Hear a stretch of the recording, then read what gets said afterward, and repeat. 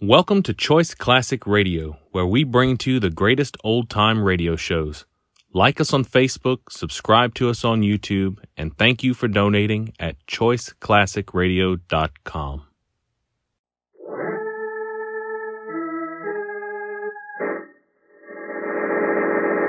From New York City, the makers of Clipper Craft clothes for men and more than 1,200 leading retail stores from coast to coast present Sir Arthur Conan Doyle's immortal character, the world's most famous detective, Sherlock Holmes, starring John Stanley.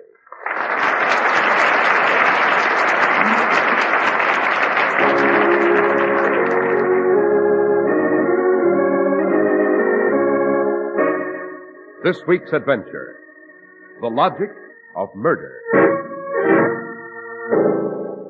You're going to die within the next few seconds. No! But before you die, you will have the privilege of seeing a technique in murder never before used in the history of man. I shall start now. This will be the perfect murder, and the simplicity of it will astound you. Look, all I have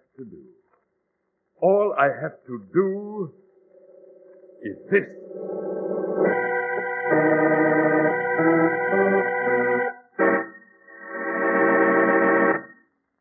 Too expensive. Can't afford it.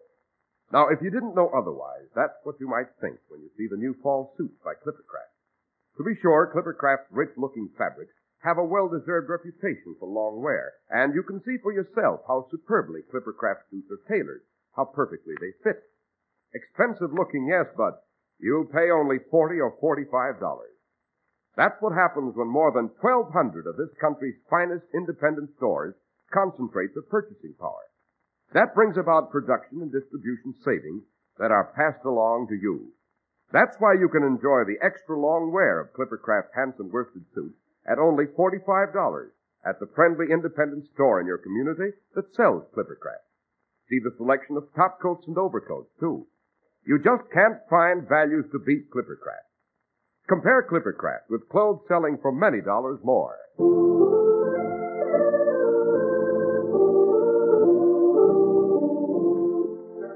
Well, Dr. Watson, I'm curious to know what you mean by the logic of murder. Mr. Harris, this adventure began one autumn evening in 1896, when Holmes and I were in our flat at 221 B. Baker Street. We'd had an unexpected visitor. He was a lean, pale chap, abnormally tall, with penetrating eyes. As he explained his grotesque mission, my amazement grew each moment. My name is Forrest, Mr. Holmes. Dr. Nelson Forrest. Most distinguished name, sir. One with which I'm quite familiar. May I present my friend and colleague, Dr. Watson? How do you do, Dr. Forrest? Dr. Watson. Don't you occupy a chair of medicine at Oxford, sir? Indeed I do, but my civic duties prevent my being very active at the university. I'm also chief toxicologist at the coroner's office, Boars Hill, adjacent to Oxford. And the purpose of your visit, Dr. Forrest? I've performed the duties of a coroner for decades, Mr. Holmes. I've performed more than 6,000 autopsies. I'm something of an expert on causes of death. Intriguing background. Pray continue. I've two associates, Chief Justice Wickham. Yes, I know him well, Professor of Jurisprudence. And Professor Edward Roberts. Ah, yes, one of the world's foremost experts on logic. We were enjoying a pleasant afternoon tea some weeks ago, the three of us. The conversation turned to the ancient problem of the perfect murder. I've spent many a long evening ruminating over that problem. The conversation became most spirited. Each of us made contributions. Wickham, a veritable genius on evasions of the law, made a few superb suggestions. I contributed, too, on the basis of my knowledge of causes of death. And Roberts? Roberts, our master of logic, fitted each step of the perfect murder into its proper place with breathtaking precision. You mean to say, Dr. Forrest, that your trio has created the perfect murder? Astonished. No, gentlemen, not quite. Our objective was to construct a murder so ideally committed that it was absolutely impossible to know how the victim had died and impossible to identify the killer. Good Lord, if anyone knew how to commit such a crime, why... I think someone does, Dr. Watson. Really? We solved every problem for the would-be killer except one. The final step called for a staggering feat of logic. It was a puzzle fit for our greatest minds. Well, our tea ended. Wickham and I forgot the problem. We felt it could never be solved. And Professor Roberts, the logician? Precisely why I've come to you, Mr. Holmes. I've known Roberts intimately for years. He has an insatiate passion for such things. He spends every minute of his spare time playing highly advanced forms of chess. Shogi, the Japanese version, cylindrical chess, three-dimensional chess. He has solved retrograde problems in chess that have been riddled since the 6th century Persian. You mean, Doctor, you believe Robert may have solved the last step of this perfect crime? I do. It's a horrible accusation. Once knowing that last step, Roberts might commit murders endlessly without ever fearing that he'd be caught. Why are you so certain that Roberts has solved it? Mr. Holmes, that man could not sleep, could not eat, could not keep his sanity if he did not solve such a problem. Yes, but even if he can commit the perfect murder, why should he attempt it? The temptation is too powerful to resist, Dr. Watson. You're a man of science, sir. Surely you appreciate the ruthless driving force of the scientific mind? Professor Roberts would have to know if the murder were really perfect. He'd have to try it. And what do you expect of me, Dr. Forrest? I am a physician, sir, not a criminologist. I believe the menace is great. I've hoped you might see Professor Roberts. You might try to learn if he can commit the ideal murder. Have you asked him yourself if he solved the puzzle? Yes, he denies having thought of it since that tea. But his whole being is dedicated with a religious fervor to visiting weird, unexplored areas where the human brain has never ventured. He could not resist embarking upon so magnificent an odyssey of the mind. I see. I accept the invitation, Dr. Forrest. Watson and I shall see your professor. It's simple to find him. He lives with his young niece, Edith, at a cottage in Boers Hill. Come, Watson. We shall attempt to learn if Professor Roberts has become the one human being on Earth who knows the technique for an absolutely perfect murder.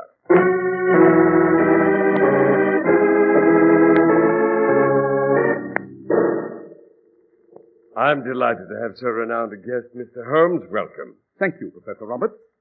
I trust we're not imposing. No. Quite the contrary. I've plenty of time. Matter of fact, I was just leaving for a few days' vacation with my niece. I've all sorts of spare time these days. Are you comfortable there, Dr. Watson? Very, Professor, very. For a gentleman with so many demands upon his services, surely this is of vital importance. It is, Professor. I'm at your service, sir. Professor, you entered into a discussion with two faculty associates of yours some weeks ago, Dr. Forrest and Justice Wickham. But I see them so frequently. To which discussion do you refer? It was a delightful afternoon tea, and the subject was murder, Professor. The flawless murder.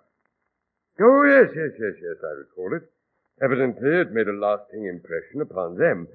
Who spoke to you about it? Dr. Forrest. Professor, one step in logic remained. One problem was unsolved.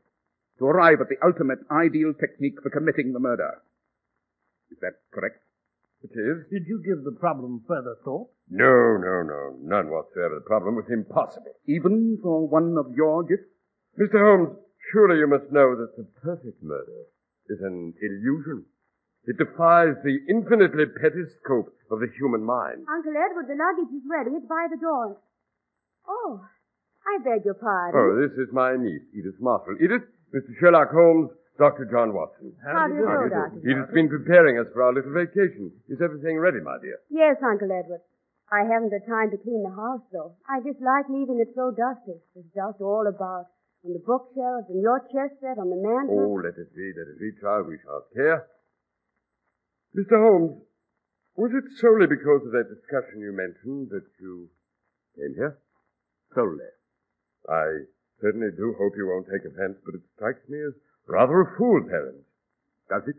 Dr. Forrest is sometimes more of a nervous old woman than a professor of toxicology. I always choose to follow the scent of murder, Professor, however faint and elusive. What's wrong, Uncle Edward? Nothing at all, Edith. Mr. Holmes and I were just chatting.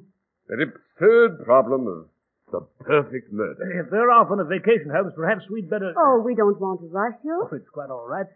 Of course, this isn't entirely a vacation for Uncle Edward. Well, why not? Because you must read the minutes of the Board of Trustees meeting last week. You should have gone. I'm taking them along. Oh, that's hard. We'd best dash along, Holmes. I regret that your mission was not more fruitful, Mr. Holmes. It's been enlightening, Professor Roberts. Good afternoon, sir. Good afternoon. Goodbye, Mr. Holmes, Dr. Watson. Uncle Edward. Yes, my dear. Please don't be upset, but... So what is it? You did tell Mr. Holmes the truth, didn't you? The truth? About not having worked out a way to commit a perfect murder. Of course I told the truth. I wish you'd never discussed it with Wickham and Forrest. Why? Well, ever since you did, I've had an awful feeling about it. Really? The kind of shadows falling over the cottage. I was never afraid to stay here before. But last night I couldn't sleep. I kept wondering if you'd solve the problem. I kept wondering what you might do. Oh, dismiss it from your mind, Edith. Even if by some odd chance I should find the answer, what of it? I don't know. I saw you in the garden yesterday, at twilight. It was very cold outside, but you were standing there without a coat or hat, and there was perspiration on your face. Just your imagination. No, I saw you quite clearly. I couldn't help but think... Yes? Never mind. I'm being foolish. You've been working hard, Edith. You're 10.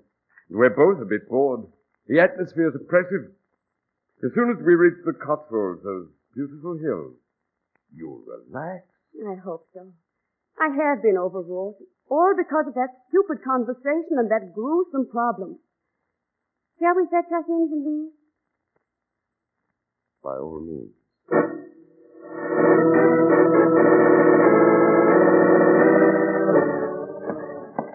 Well, Holmes, for once I do believe you've taken us upon a futile journey. Not that I mind this carriage ride and the train back to London. I rather... Holmes, are you paying the slightest bit of attention? No, my dear Watson. You're not convinced by Professor Roberts' protests of innocence, are you? One mixes the various elements in the retort, Watson. One lights the flame and soon the brew begins to bubble. There were elements in our few moments with the professor of logic that should soon produce a fascinating compound. I didn't notice anything peculiar. Didn't you? The professor of logic was most illogical. Was he? Given a moment for further contemplation, I shall have crystallized my thoughts. But I must think fast. If the professor knows how to commit the perfect murder, he may be tempted to try it at any moment. Aha! You have it, Holmes? Turn back, driver. Back to Boar's Hill, to the professor's house where you found it. Quickly! Quickly! Do you believe the professor solved it, Holmes? I'm sure of it. How'd you know? He remarked that he had a great deal of spare time. Yes. Previously, Dr. Forrest informed us that Professor Roberts has a fanatic interest in advanced forms of chess. Yes, so he did. Yet, with all this spare time, Edith, his niece, observed that his chess set was covered with dust. It had gone unused for a considerable period. Why, Watson? Why would an incurable addict of chess abandon it completely when he has ample time? Then consider the minutes of the trustees' meeting. The minutes? Yes. Edith reprimanded the professor for failing to appear at the meeting, so that he's now obliged to read the minutes. Although he has so much time, the professor neglected a vital appointment. Why, Watson? Only one answer is conceivable. He's been so consumed by the desire to solve the riddle of the ideal murder. Yes, you're right, Holmes. We must confront him with your conclusion. Yes, but while you've the evidence that he's been struggling with the riddle, how do you know that he's found the answer? Think, Watson.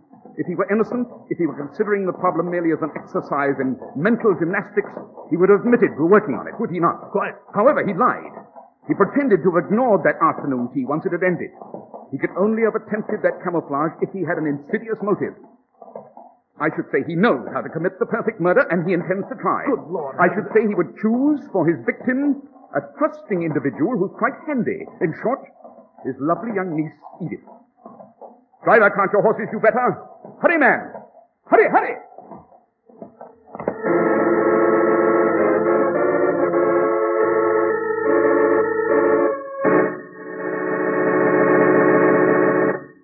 This is the time for a new top coat or overcoat. Naturally, you'd like a really expensive-looking coat, and with the cost of living so high, its price should be kind on your pocketbook. So your Clippercraft dealer gives you rich-looking fabrics that are hard to wear out and superbly tailored top coats and overcoats with made-for-you fits. Yet the most luxurious of all Clippercraft coats will cost you only $47.50, but you can own a distinctive Clippercraft coat for as little as $40. The huge concentrated buying power of more than 1,200 of America's finest independent stores makes these sensational values possible. No wonder America is so proud of Clippercraft values. Ask to see the new lightweight Clippercraft zipper topcoat that has taken the country by storm. On chilly days, just zip in the lining and brave the wind in warm comfort. Ideally light in weight and wonderfully light on your budget. That's why men who know insist on Clippercraft clothes. So be sure to visit the Clippercraft store in your city. These leading stores in the metropolitan area are proud to add their names to Clippercraft in your suits, topcoats, and overcoats. In Manhattan, Saks 34th, Broadway at 34th. John Wanamaker Men's Stores, Broadway at 8th and 67 Liberty Street. In Brooklyn, Abraham and Strauss. In Newark, New Jersey, Boulevard Men's Shop, Kresge, Newark. And in Jamaica, the B&B Clothes Shop, 16408 Jamaica Avenue. Dr. Watson, we're most impatient to return to your story. Well, Mr. Harris, with the shocking realization that Professor Roberts knew how to commit a perfect murder and was probably about to try it upon his young niece, Holmes and I raced in our carriage back to the professor's cottage at Boar's Hill. It's odd. The professor answered so quickly when we first called on him. Not once more, Watson. You know, he may have done away with Edith after we left. Now he's vanished. If he has, it'll be the first act of murder I shall never be able to prove, Watson. Merely indicting him on the basis of chatter at a tea party will be of no avail. We shall not be able to establish the cause of death, the motive, nor anything else. He refuses to answer. Well, this door's flimsy. I believe we have enough strength to force it. Right you are, Holmes. Ready? Ready? Once more, Holmes. There we are. Professor Roberts. Professor Roberts. Search the other rooms, Watson. Yes, sir. No one in the bedroom. Not in this kitchen. Study's empty, too. They've gone, Watson. The professor of logic has made off with his niece to use her as his victim. Could we possibly find them, Holmes? They said they were going on a vacation. Yes, but where, Watson? Where? We must look at every corner of this cottage for a clue.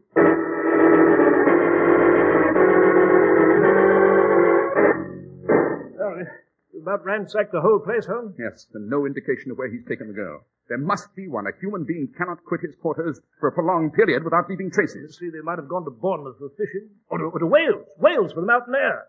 They might have taken the waters in Malvern. Perhaps they just dashed over to the Cotswolds. You know, there are many small hotels. There are many possibilities, but we've no time at all, and we must know exactly where. I've gone through the closets, through his books, his desk, the niece's bureau. We haven't emptied the waste paper basket, Watson. Capital notion, Holmes. I'll do it. Here are notes, cancelled check, here are advertisements. That envelope. Just the corner of an envelope. The rest has been hopelessly torn away. Just the last portion of where the return address is printed. May I see it? E-R-S-E-T-S-H-I-R-E. Ursacher? What word ends in Ursacher? You know, Holmes, this letter might have been written to the professor for any purpose whatsoever. Yes, Watson, but if it should happen to have come from a well-established resort, we might reasonably assume it was correspondence involving a reservation for the professor and his niece. Well, none of the vacation spots I can think of ends in Ursacher. There's Malvern, there's Bournemouth, there's Isle of Wight. The word that ends that way is Somersetshire. The Cotswolds, the nearest and most popular holiday resort in this area. We'll do just as well by carriage as if we stop to wait for the train. Certainly, Herb. Fetch a cab. Run, Watson, run!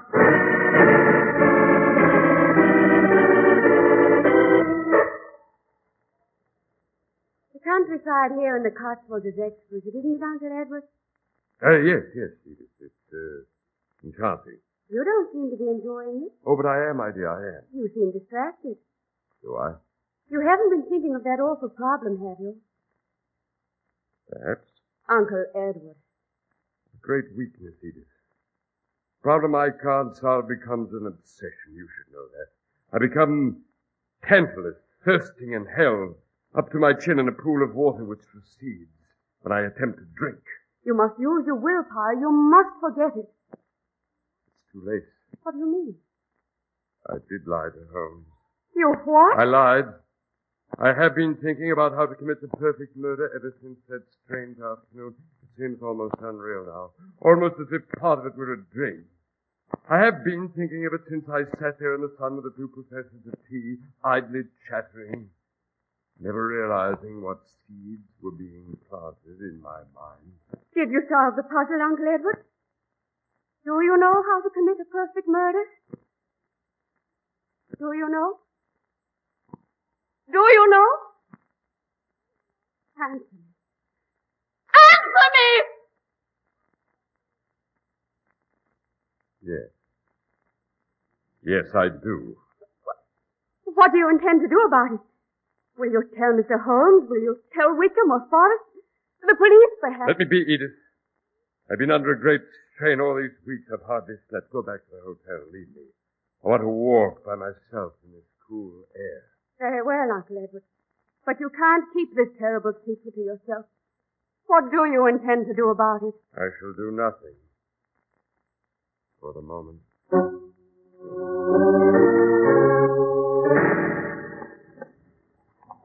Well, our carriage is coming into the Cotswolds, Holmes. Of course, one difficulty remains. Difficulty, Watson? There must be some 15 or 20 hotels, camps, and other places where the professor may have taken his niece in these hills. Now, how do we determine which spot that he's chosen for the murder? There'll be a way, Watson. There'll be a way. Confound it, Holmes. If you've an idea of how to find this killer, then tell me. This is hardly the time to play cat and mouse. Calmly, Watson, calmly. There must be a way of learning their whereabouts. We're not too late to save the girl's life already.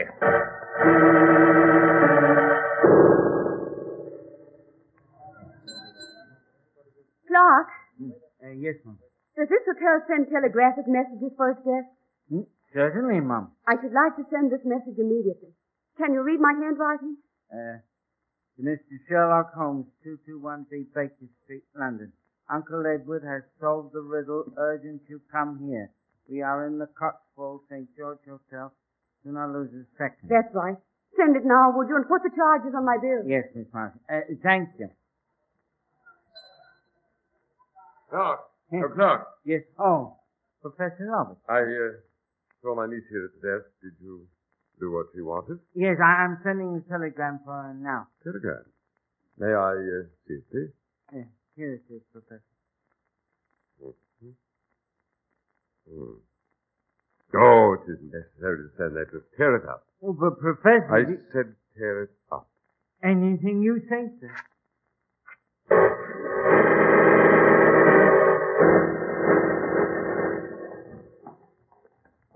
Stop here, driver. Well, this is the Cotswold District, Holmes. Now where to? I shall make an inquiry at this first hotel, Watson. What sort of inquiry? I shall ask which hotel in this area is equipped with health bath facilities. What on earth? You remember when we first visited the cottage at Ball's Head? Edith said their luggage was ready and standing by the door. Yes, quite. I saw it. My dear Watson, you saw, but you did not think. You should have noticed that the professor's luggage was covered with labels from hotels he'd been to previously. I saw the labels, too. As you and I have been writing, I've run quickly through the labels I'd seen. I realized instantly that every hotel the professor had visited in the past was equipped with health bath facilities, obviously a preference of his. The remainder of our problem is negligible. We shall dash into this hotel and ask which spot in these hills has a Turkish bath and similar equipment. Wait for us, coachman. Don't leave your post.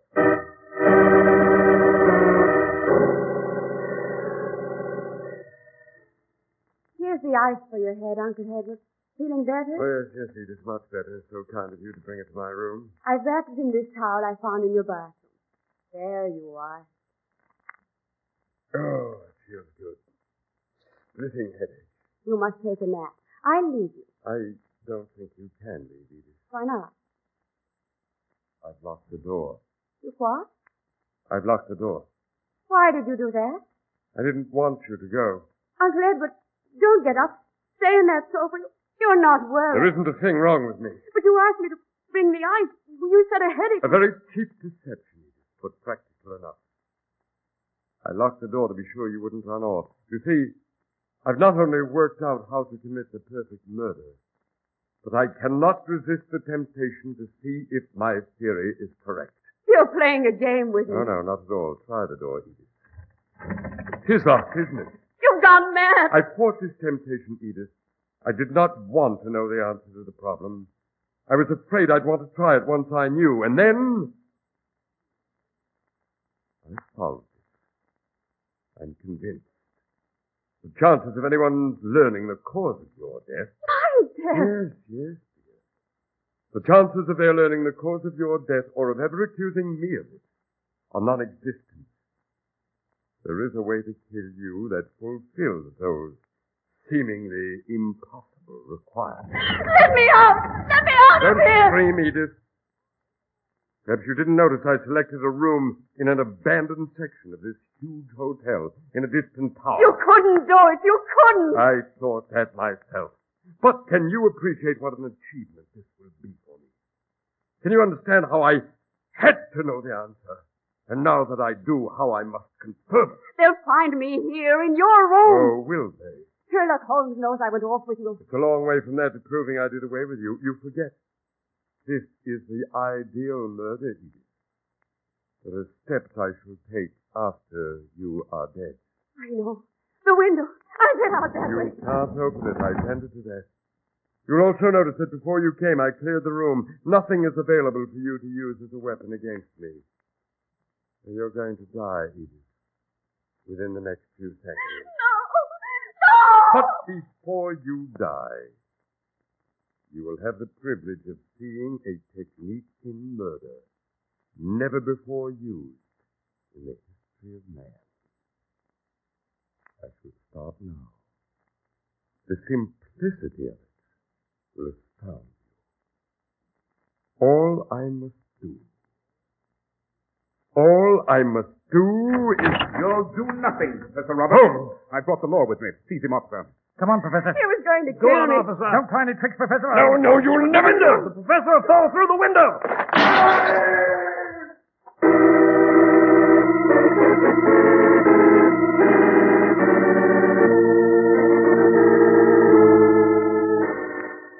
Well, now, Holmes, now that we've returned to Baker Street, I say we should enjoy a well-deserved rest, eh? Oh, now who could that be? Come in. Mr. Sherlock Holmes, Yes? my name's Briggs. I'm counsellor for the estate of Professor Roberts. Buried him this morning, you know.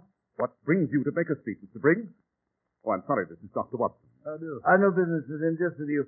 We found this envelope here in a steel box of the late professor. It says no one is to open it but you. So go on, open it. Let's be done with it.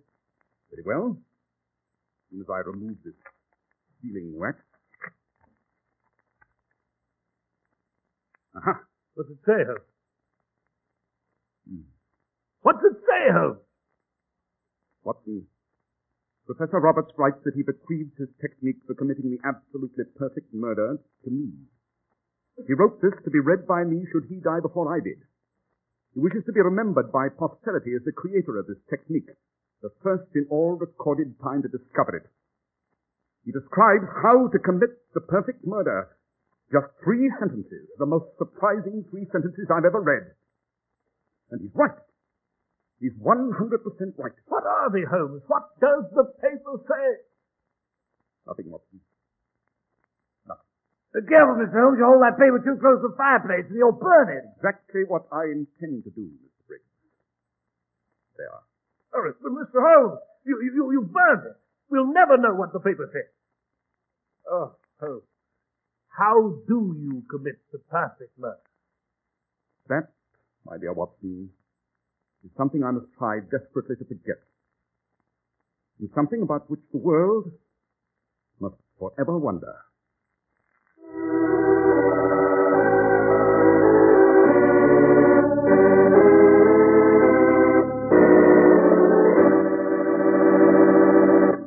Well, Dr. Watson, and did Mr. Holmes ever reveal that secret? No, Mr. Harris. Never. Oh. Well, you've a revelation you must make, though, Doctor. Do I, Mr. Harris? You must tell us a bit about the adventure you've planned for next week. Well, next week, Mr. Harris, I shall relate to you the adventure of the ancient queen. It involves a crooked knife, a statue's fist, and a certain society. And I'm quite sure you'll enjoy it.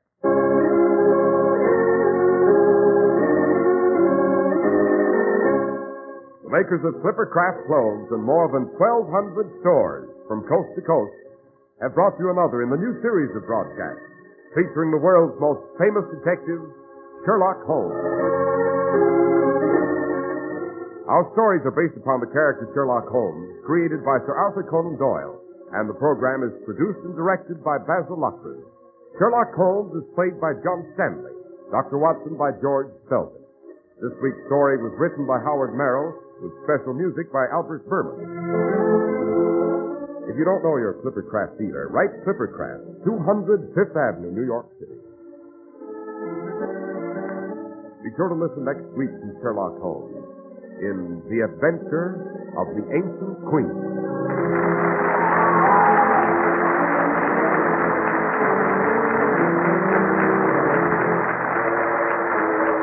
This is Cy Harris speaking for Clifford Craft Clothes. This is the Mutual Broadcasting System.